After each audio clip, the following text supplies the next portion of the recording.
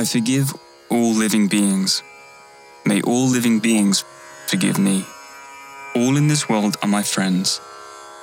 I have no enemies.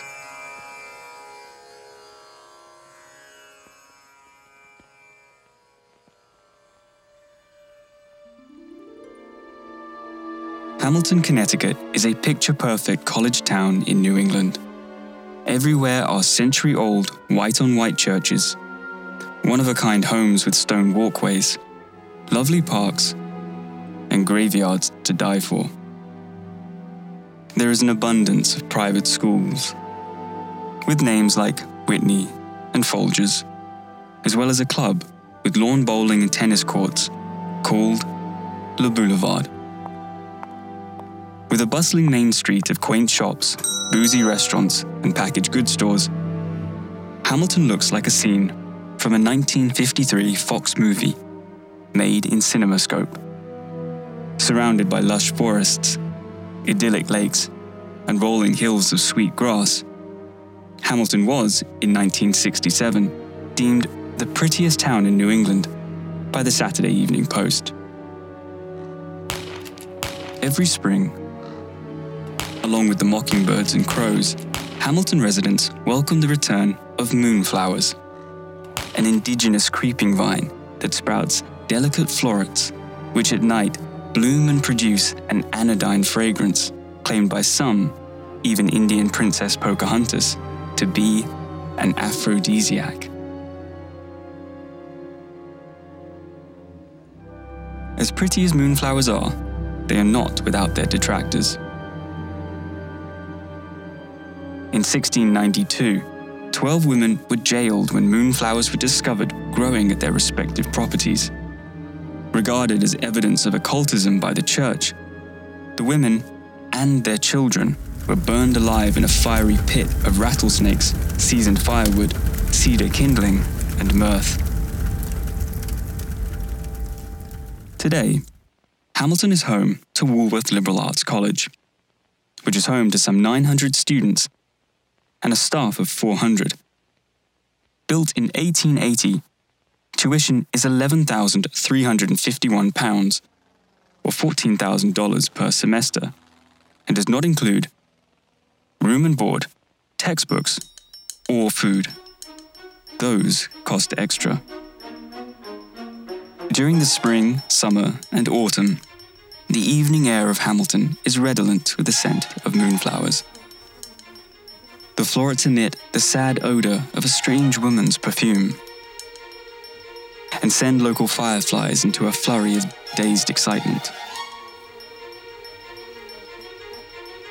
Welcome to Hamilton, Connecticut.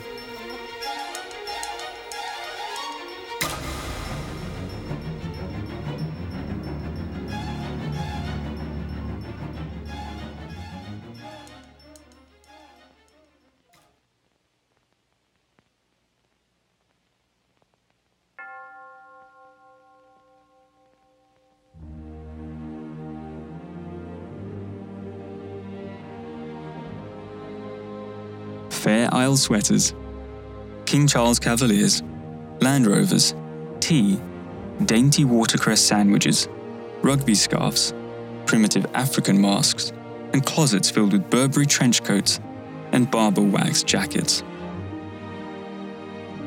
Ewing Turner came from this world, a world of prosperity and Britishness, untouched for centuries. At 17, Ewing decided to attend Wheaton College in Norton, Massachusetts, to study English literature. Although he claimed academic opportunity in his rationale for leaving England, the fact of the matter was, his mother, since joining the Kingdom Hall, had become a totalizing tyrant, and he wanted to be away from her. From BBC Radio News, to the crossword puzzle in her magazines, to the mint she gathered weekly in her garden for her roast leg of lamb, Ewing's mother saw demons everywhere, and he grew to despise the woman she had become. Ewing told his friends he was leaving England because "I never want to see another Land Rover again." Of course, his chums knew this was just a ploy. Everyone in the village knew what a bore Ewing's mum had become. She never shut up about God or Jehovah or the Holy Ghost, especially if she had been drinking.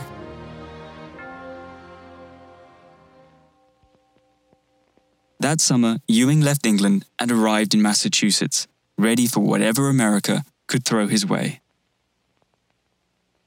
After arriving at the B&B in Norton, Massachusetts, Ewing settled down in his room. But while unpacking his suitcase, an envelope fell out.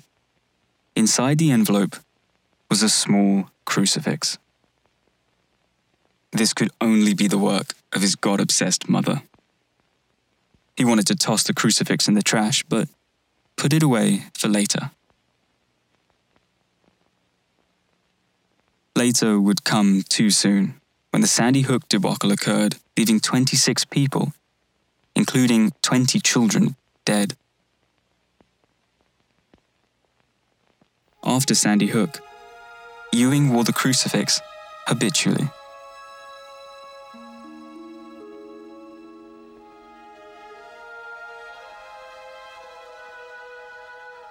As for the Land Rovers, there were more Land Rovers in Massachusetts than in all of Great Britain put together.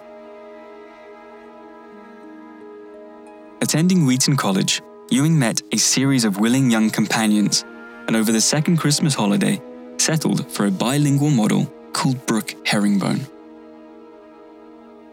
Lovely as a willow tree, Brooke spoke Mandarin and English fluently. She was raised in Manhattan, and her parents divorced when she was 3 months old. Her father, Chad, was an alcoholic banker who blew his brains out on Black Friday. Since her father's self-murder, Brooke always wore a crucifix. Brooke's mother, Lola, was a director at the Eastman Publishing Empire. It was said Lola Herringbone oversaw a song catalogue so vast it could circle the earth 25 times. Unlike her contemporaries in the entertainment racket, Lola Herringbone had not succumbed to drink or narcotics.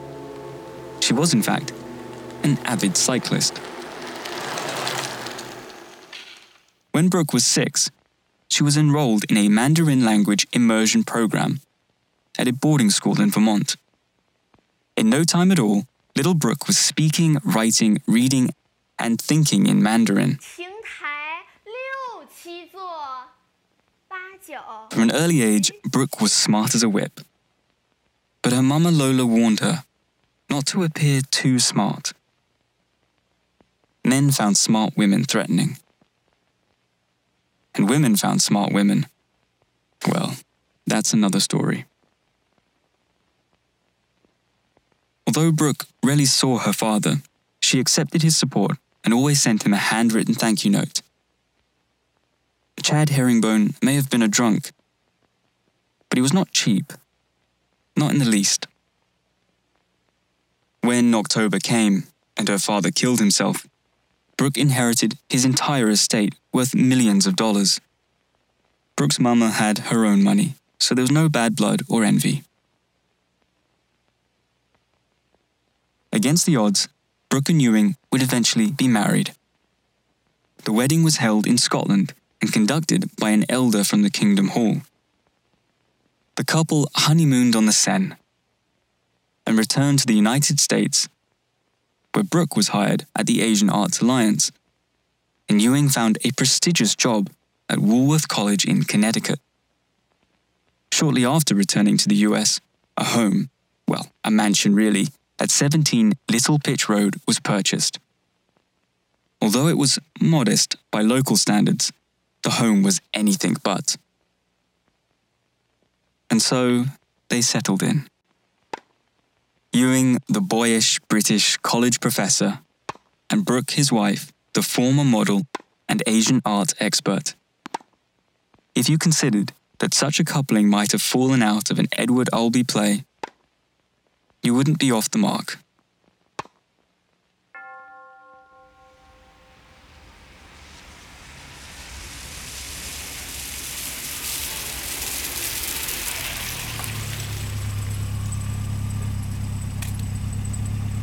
Ewing came home every weekday at 4:30 p.m. on the nose. The day in early April would be no different.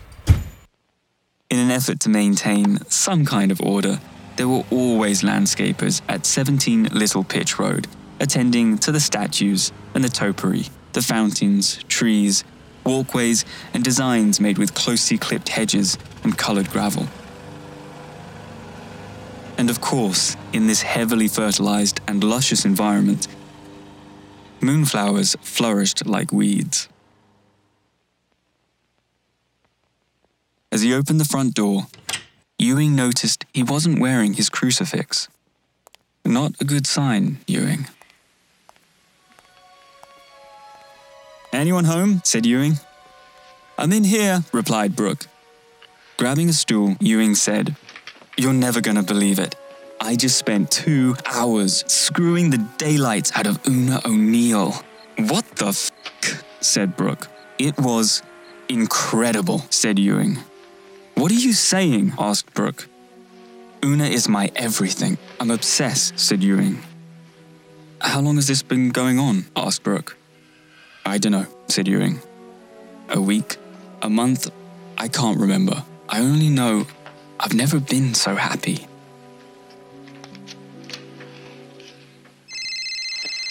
"Oh my God," said Ewing. "It's her. She wants to go on speakerphone." "Do not put me on," replied Brooke. Hello, Ewing. It's me, Una. Is this a good time to talk? Is Brooke there? Hello, Miss Turner. Or should I call you Brooke? It's Una O'Neill. I'm sure Ewing has told you about me by now. Like, I don't know what to say. "I know that voice," Brooke interrupted. "You're the kid from college." I'm sorry, Brooke. Una went on, But I'm crazy for Ewing. pouring himself a glass of wine. Ewing said, "Brooke, I must have Una." "And what about me?" asked Brooke. You could live with us. Said Una.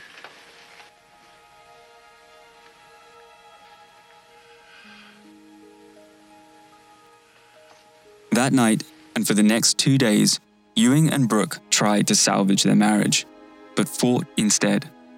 Brooke tried everything. She threatened a lengthy and expensive divorce. She warned Ewing about the possible repercussions from the college administration.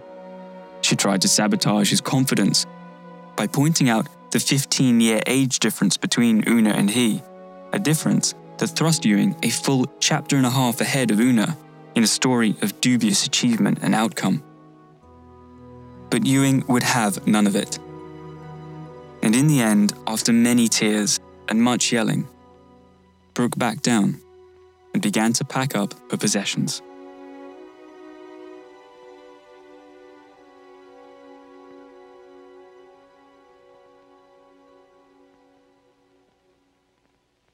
On Friday morning, a moving van came and took away Brooke's things. When the van was gone, so were Brooke's clothes, jewelry, library of self-help books, manuals on Mandarin syntax, furniture, and her collection of woodwind instruments formerly owned by Bix Beiderbecke. Just as Brooke stepped into her waiting car, Una O'Neill pulled up in an Escalade with her stuff. "You must be Brooke," said Una, all perky. "I have to go now," said Brooke, as she stepped into her car. Although the exchange was brief, Una and Brooke would never forget each other. Never.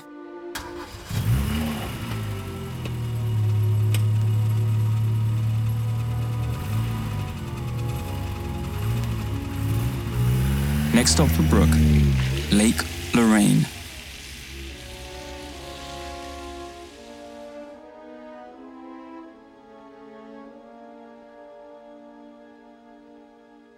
Lake Lorraine was home to the vast estate of Brooke's girlfriend, Gail Walcott. Gail lost her wealthy husband in an earthquake in Rome in 2006 and has since refused to leave Italy. On the phone, Gail said to Brooke, Take the house on Lake Lorraine. It's all paid for. I'm never coming back to America. L'Aquila is my home, and the Italians, my people. After the call, Brooke went upstairs and settled herself. Once unpacked, she went down to the boathouse. Thinking she might go out for a row, Brooke examined conditions. The wind was up, so the surface of Lake Lorraine was a kind of hopscotch affair. Brooke, who had been sculling since college, decided conditions were too rough and cancelled her outing. She looked at the sky and inhaled. What a sassy know-it-all bitch, thought Brooke.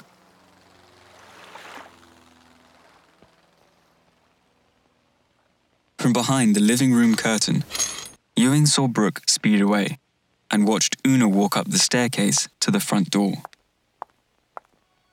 As Ewing opened the door, Una tossed him his missing crucifix and said, "I think this is yours." He left it on the sink in the bathroom at the motel. Looking at the crucifix he held, Ewing introspected. Had he grown so bored of marriage, of teaching, of sliding into middle age without demonstrating the least bit of resistance, he was willing to throw it all away for a barely legal girl, 15 years his junior? Who was Una O'Neill, after all? How did she end up in Hamilton, Connecticut, home of the mysterious moonflowers? Anyone who knew Una knew there was no way she could pass a university entrance exam. No effing way. Aware of this, her mother paid $100,000 to a fixer on the East Coast to ensure Woolworth College received Una without question. On the Tuesday after Labor Day, Una arrived at the moonflower-covered campus of Woolworth College in Connecticut.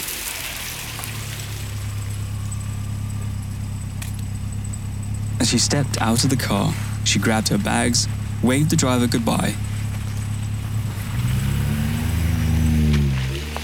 and lit a PRJ.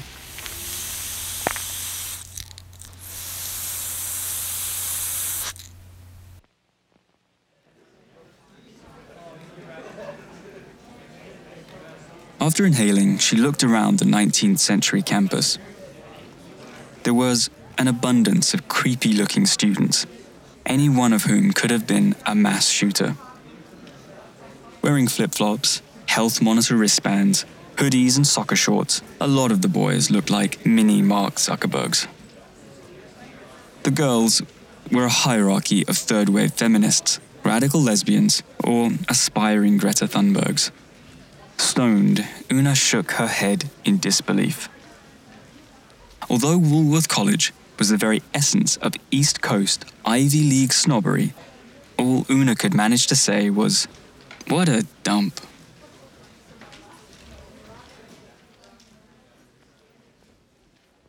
Being in gender studies, Una did not attend Ewing's class. No, Una and Ewing met by chance at Che Guevara's, a popular coffee shop on campus. From their first meeting, Una and Ewing had a special energy. Some call it magic. But it wasn't long before their innocent discussions about Foucault and Derrida took a dangerous turn.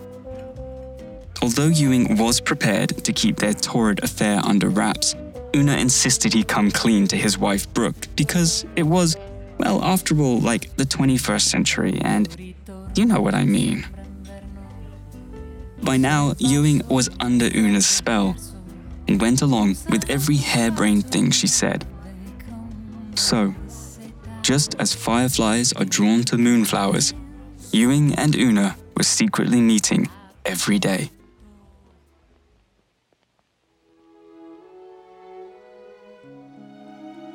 To celebrate their new life, Ewing and Una did what all people in the early throngs of Fatal Attraction do.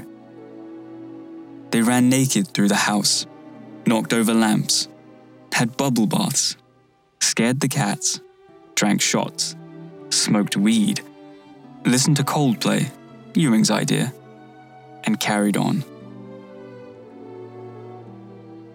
Having twinned like sex-starved rabbits all day, Ewing passed out on the Chesterfield in the living room, and Una retreated to the library with her laptop, to read about what else? Herself.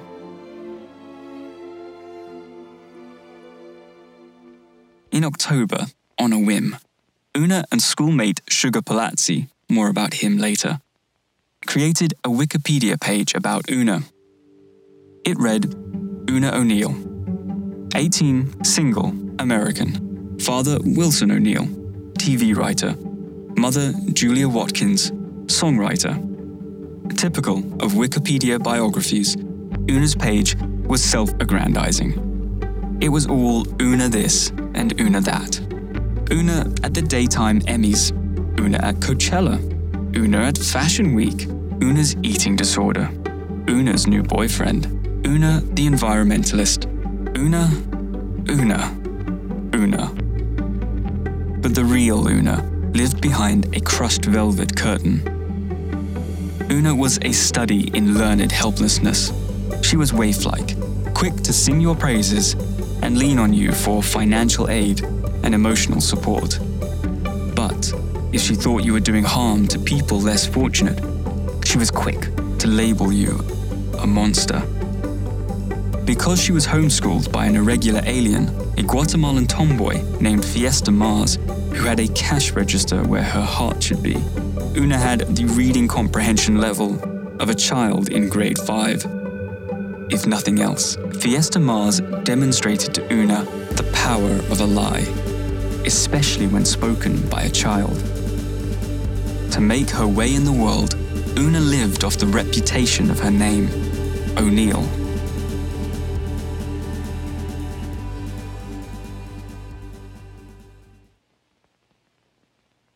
Well known in show business circles, the O'Neill mythos began with Una's great-grandfather, director, grifter, and Irish lout, Penna O'Neill. At 19 and fresh off the boat, the blue-eyed and generously endowed, 6'3" tall Penna O'Neill sweet-talked his way into directing a number of Buster Keaton and Mary Pickford movies, to the delight of filmgoers everywhere. As simple as these 11-minute movies were, they set the table for what was to come. Currently, Penna O'Neill is seen as one of the great innovators in Hollywood's nascent days. But if the truth be known, Penna O'Neill was nothing but a Lothario who slept his way to the top. Women, men, Penna cared not.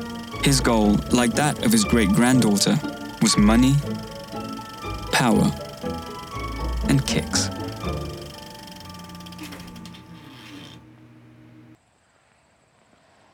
Una's father, however, continued in the family business. Una's father was Wilson O'Neill, a hack reality show TV writer, best known for Hump Island, starring Tia Tequila, the barefoot bisexual bohemian. Una's mum was songwriter/social justice snowflake Julie Watkins. Julie hit the motherlode when she co-wrote 18 #1 J-pop hits. Before anyone knew there was a fortune to be made in Japanese pop music. Then, 18 years ago, came Una. Growing up in Hidden Hills, California, made Una a hard-drinking, amoral, rapacious, aimless, hypocritical, drug-addled, passionate, dirty, loud, shallow, dangerous, flippant, holier-than-thou, sex-addicted, dishonest, self-absorbed, and utterly charismatic individual. Her moral foundations were nil, her decision tree shaky at best. If you were a psychotherapist, you may say Una suffered from a personality disorder, but she was no different than hundreds of thousands of her contemporaries in North America. And if nothing else, there is safety in numbers. 'Cause it's just more lies. 'Cause I burned those shoes. I put them down the incinerator and burned them. Una was not pretty, although when swept away by her charm, no one realized it. Nor did they see the scars on her biceps, which were the result of hours alone in her room with a box cutter she had pinched from the groundskeepers. Una did one thing well. She always got what she wanted. Una could manipulate a person and then, seconds later, re-manipulate the same person with new and contradictory information to get quick results. Repetition of a simple message such as "Stop the gravy train" or "Open for business" was key to Una's success. She also spoke a kind of rhetoric that was easy to remember and yet appeared counterintuitive. She would say things like, "We deserve it even though we don't," or "That's a lie that could be true," or "You'll never get caught." And if she was trying to initiate, her go-to was "Everyone's doing it."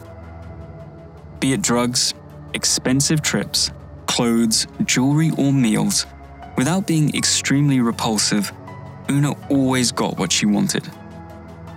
It was fun to watch her have her way with people, but it was easy to be swept away by Una's mind games, so you had to be sure you weren't on the receiving end of whatever tune she was whistling, because if you weren't careful, you could find yourself in a ditch and the barrel of an AR-15 shoved down your throat.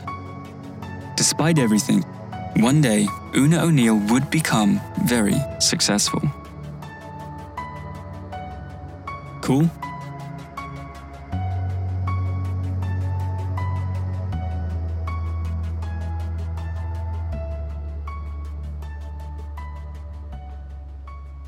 By June, Woolworth Liberal Arts College was closed for the summer. Ewing and Una had been living together for little over a month. Let's see, April, May, June, maybe 2.5 months. Anyway, Una and Ewing spent the sunny days half-baked and half-naked by the pool. On rainy days, they watched Netflix and feasted on salad niçoise. And once a week, they kept their bodies as smooth as a baby lamb's ear. Ewing went to find Una at the pool. He kissed her. She was holding the latest Vanity Fair. Her lips moved like wrestling worms, which meant she was reading. Una was increasingly interested in the tech sector, social networks, and anything Silicon Valley. Would you mind getting me another tea?" said Una, spinning the ice cube-filled but empty glass. "No, of course not," replied Ewing, kissing his young fawn's soft neck. "Have you heard of Mundy Largo? He writes tech for Vanity Fair. He's got a podcast too. It's pretty interesting," chimed Una as she looked down at the magazine in her hands. "I've never heard of him," said Ewing, walking away. "Is he like Kara Swisher?"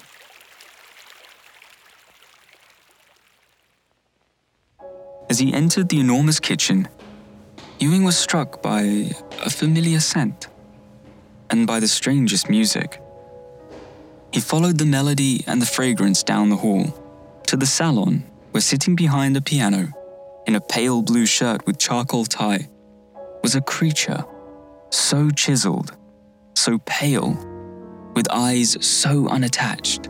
He looked like the Leyendecker illustration of the arrow collar man from Collier's magazine, circa 1920. Behind him hung the morbid painting of a crow. Whoever he was the source of the music and the fragrance, which Ewing identified as St. John's Bay rum, the cologne his father wore. The pale man stopped playing, looked up, and smiled faintly. Then, tilting his head like a curious Labrador retriever, Ewing said, "That's unusual music." "That's Paul Bowles," said the pianist. "Don't let me disturb you. Keep playing," said Ewing, as he tiptoed out the door. Sitting down outside, Ewing shook the glass. From behind the Vanity Fair magazine, Una said, "Did you meet Sugar? That's him playing the piano. I met him at school. His name's Sugar Palazzi." "Your friend Sugar wears the same cologne as my father," said Ewing in response. "Sugar is very Euro. Sometimes good things come along, but there's no future in them," said Una, closing the magazine.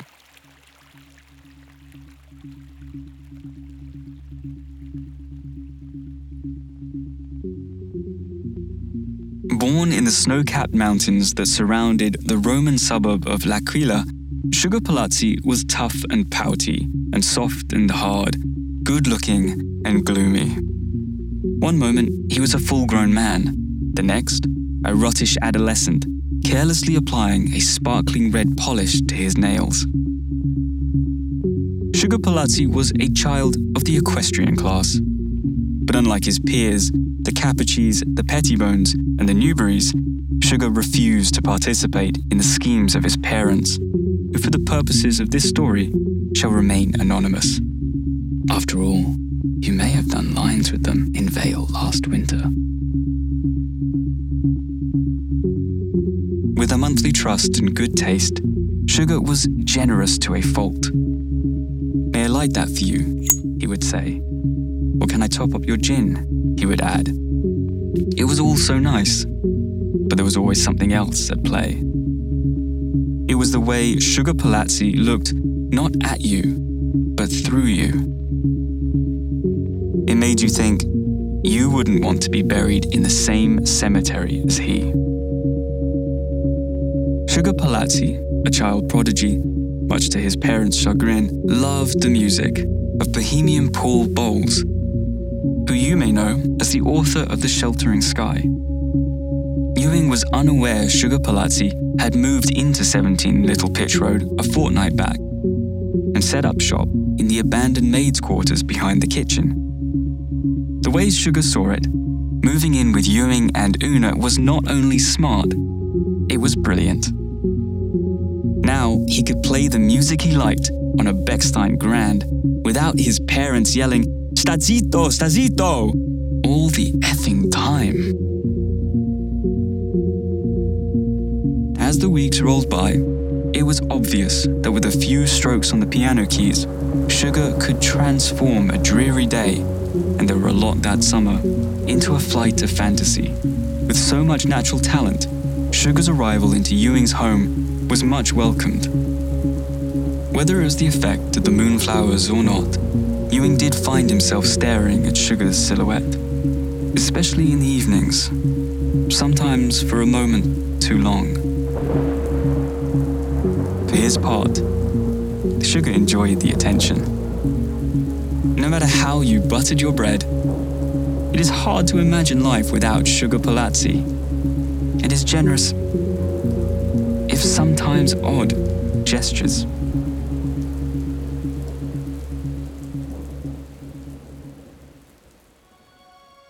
The first week of August, Ewing came home and found a note on the kitchen table. The note was from Una. She said she'd fallen in love with a journalist called Mundy Largo. She said she was moving to California. She said she would not be around for the rest of the month. She said her new boyfriend's latest story had been optioned as a series for Netflix. Ewing was confused. How could this be? He was getting along so well with Una. How could she leave him?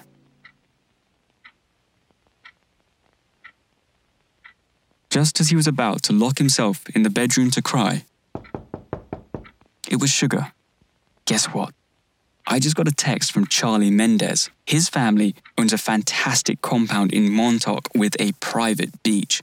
The house is empty. We're invited to spend Labor Day weekend in Montauk. You, me, and Una.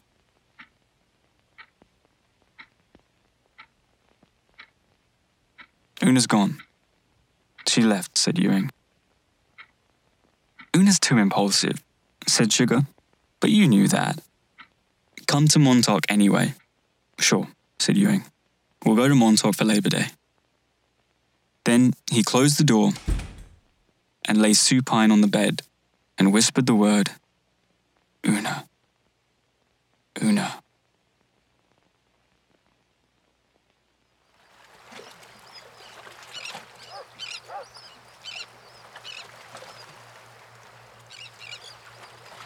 Every summer, Brooke went to Fair Harbor for the end of August and the Labor Day weekend. Located between Dunwood and Lonelyville, Fair Harbor is known as the Barefoot Community. After a slice of pizza at Le Doc, Brooke went for a stroll. To her surprise, she ran into Una O'Neill, who was walking with an older man, and not Ewing. Even though they had only met once, Una was not someone Brooke would ever forget. Brooke took a deep breath and acted as cool as a cucumber. Seeing Brooke, Una walked right up without hesitation. Una, barefoot and dressed in a muumuu, was walking with Vanity Fair writer Mundy Largo.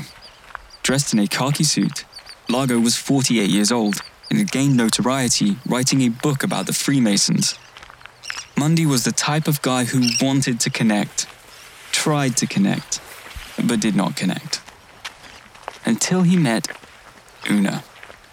Una made the requisite introductions. Brooke Herringbone, said Una. Una O'Neill, said Brooke. Brooke, meet my friend, Mundy Largo. Hello, Mundy. I read your book about the Freemasons, said Brooke. Thanks, said Mundy, before he stepped away to play with a ridgeback puppy that caught his eye. So, said Una, you're probably wondering what I'm doing here on Fire Island. I left Ewing. I'm too young to commit, and Mundy is too old to say no, interrupted Brooke. Una looked at her fingernails, then muttered, You could say that. Anyhow, I'm moving to Menlo Park with Mundy. We leave next week. And I'm like, I'm sorry about Ewing. These things just happen. It's best not to cling. I gotta go. Then she ran down the beach to catch up with Mundy and the ridgeback puppy.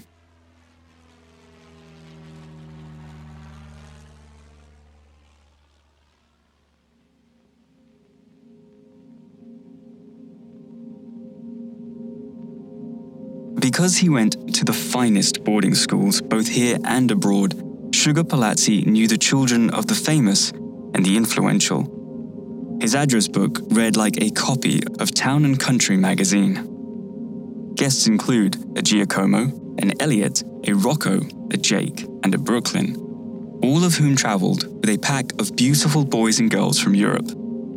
There were 500 bottles of Perrier Jouet and 500 bottles of Stoli in the various beverage bars located throughout the Frank Lloyd Wright-inspired compound, as well as hundreds of grams of substances with names too complicated to mention here. There were help-yourself PRJs in ornate oriental boxes throughout the estate. And of course, because clothing was optional, the weekend was a festival of flesh and swinging bits.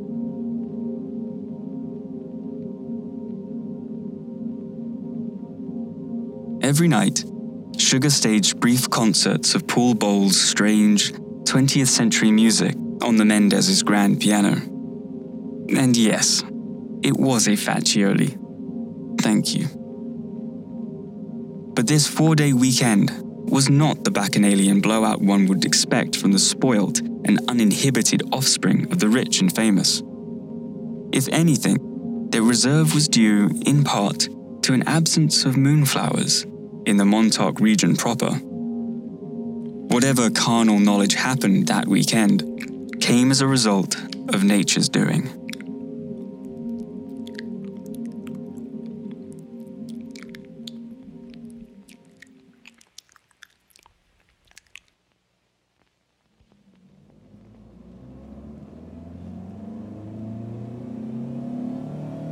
Early Labor Day Monday, Sugar and Ewing packed up the car and headed back to Hamilton.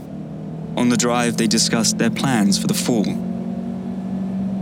and wondered if Una would ever return. On the outskirts of Hamilton, the scent of moonflowers tingled their nostrils, and Sugar and Ewing felt closer than ever. As the two friends drove to the railway crossing on Route 7, Ewing turned to look at Sugar, and Sugar looked in Ewing's eyes.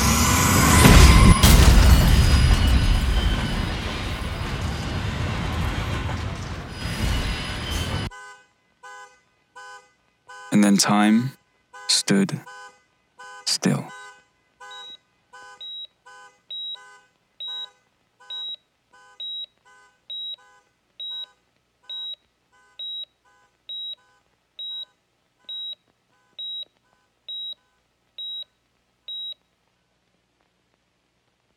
following day, Sugar woke up in a hospital room.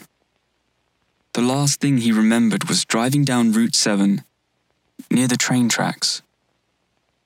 Then his mind went blank.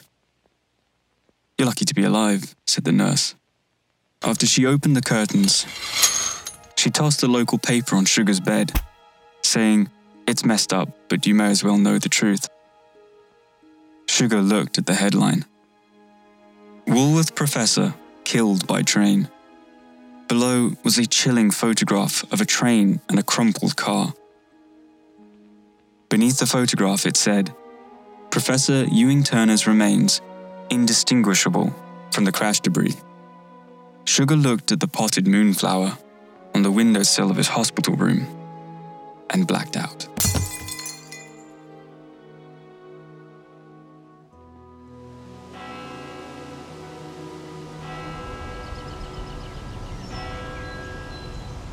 Trinity Episcopal Church was made of wood, painted white on white, and had a tall steeple with a single bell inside. Trinity Episcopal was a typical New England church. In the adjacent parking lot, beneath the overcast sky, an altar boy smoked and talked about the Patriots' future with a gentleman in a dark suit. "Jerry, get in the car! We have to go to my sister's house to see the Sox game."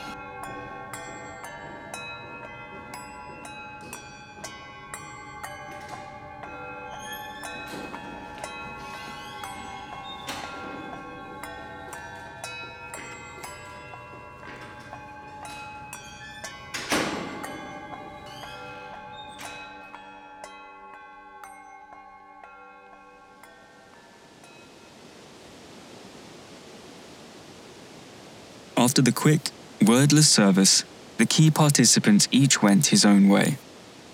Una and Mundy skirted out of the church first and hopped into a waiting car.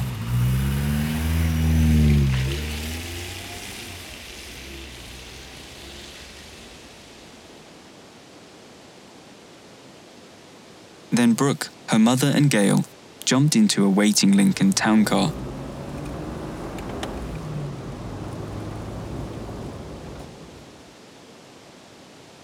On his way out, Sugar stopped by the door and sniffed the air, plucked the cigarette out of the altar boy's mouth, tossed it on the ground, and vanished.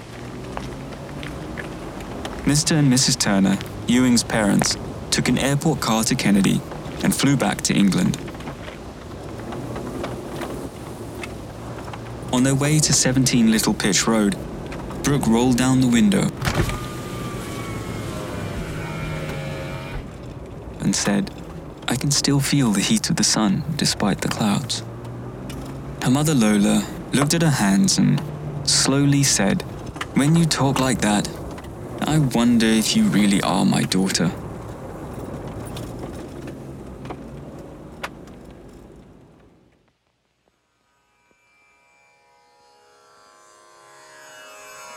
Eight hours after the service, Sugar Palazzi boarded a 17-hour flight to India, where he joined the Digambara sect of the Jainism religion.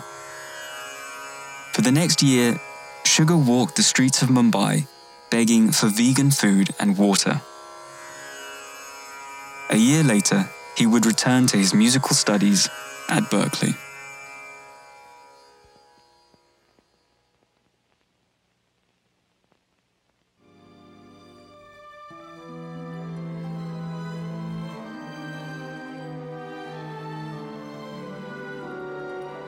For Una, the future was bright. Thanks to Mundy Lago's inside knowledge of how things really worked in Silicon Valley, Una was hired at First Here LLC, the venture capital firm. On the flight to California, Una loosened Mundy's tie and undid the top button of his shirt. Then, she reached between his legs and undid his shoelaces. When she was upright, she nibbled playfully on the tip of her index finger, pressed her cute button nose up to the window of the plane, and whispered, "God's been good to me."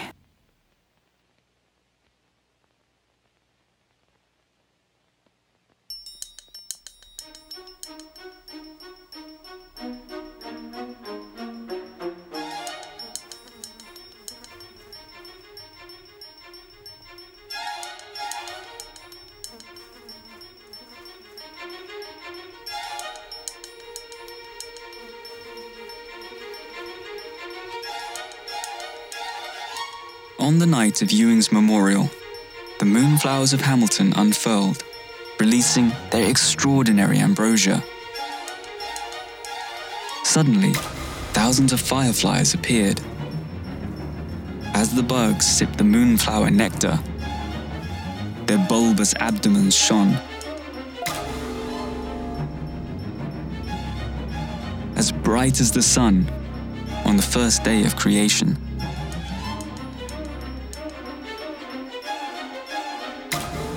But once they lit up, the fireflies exploded like popcorn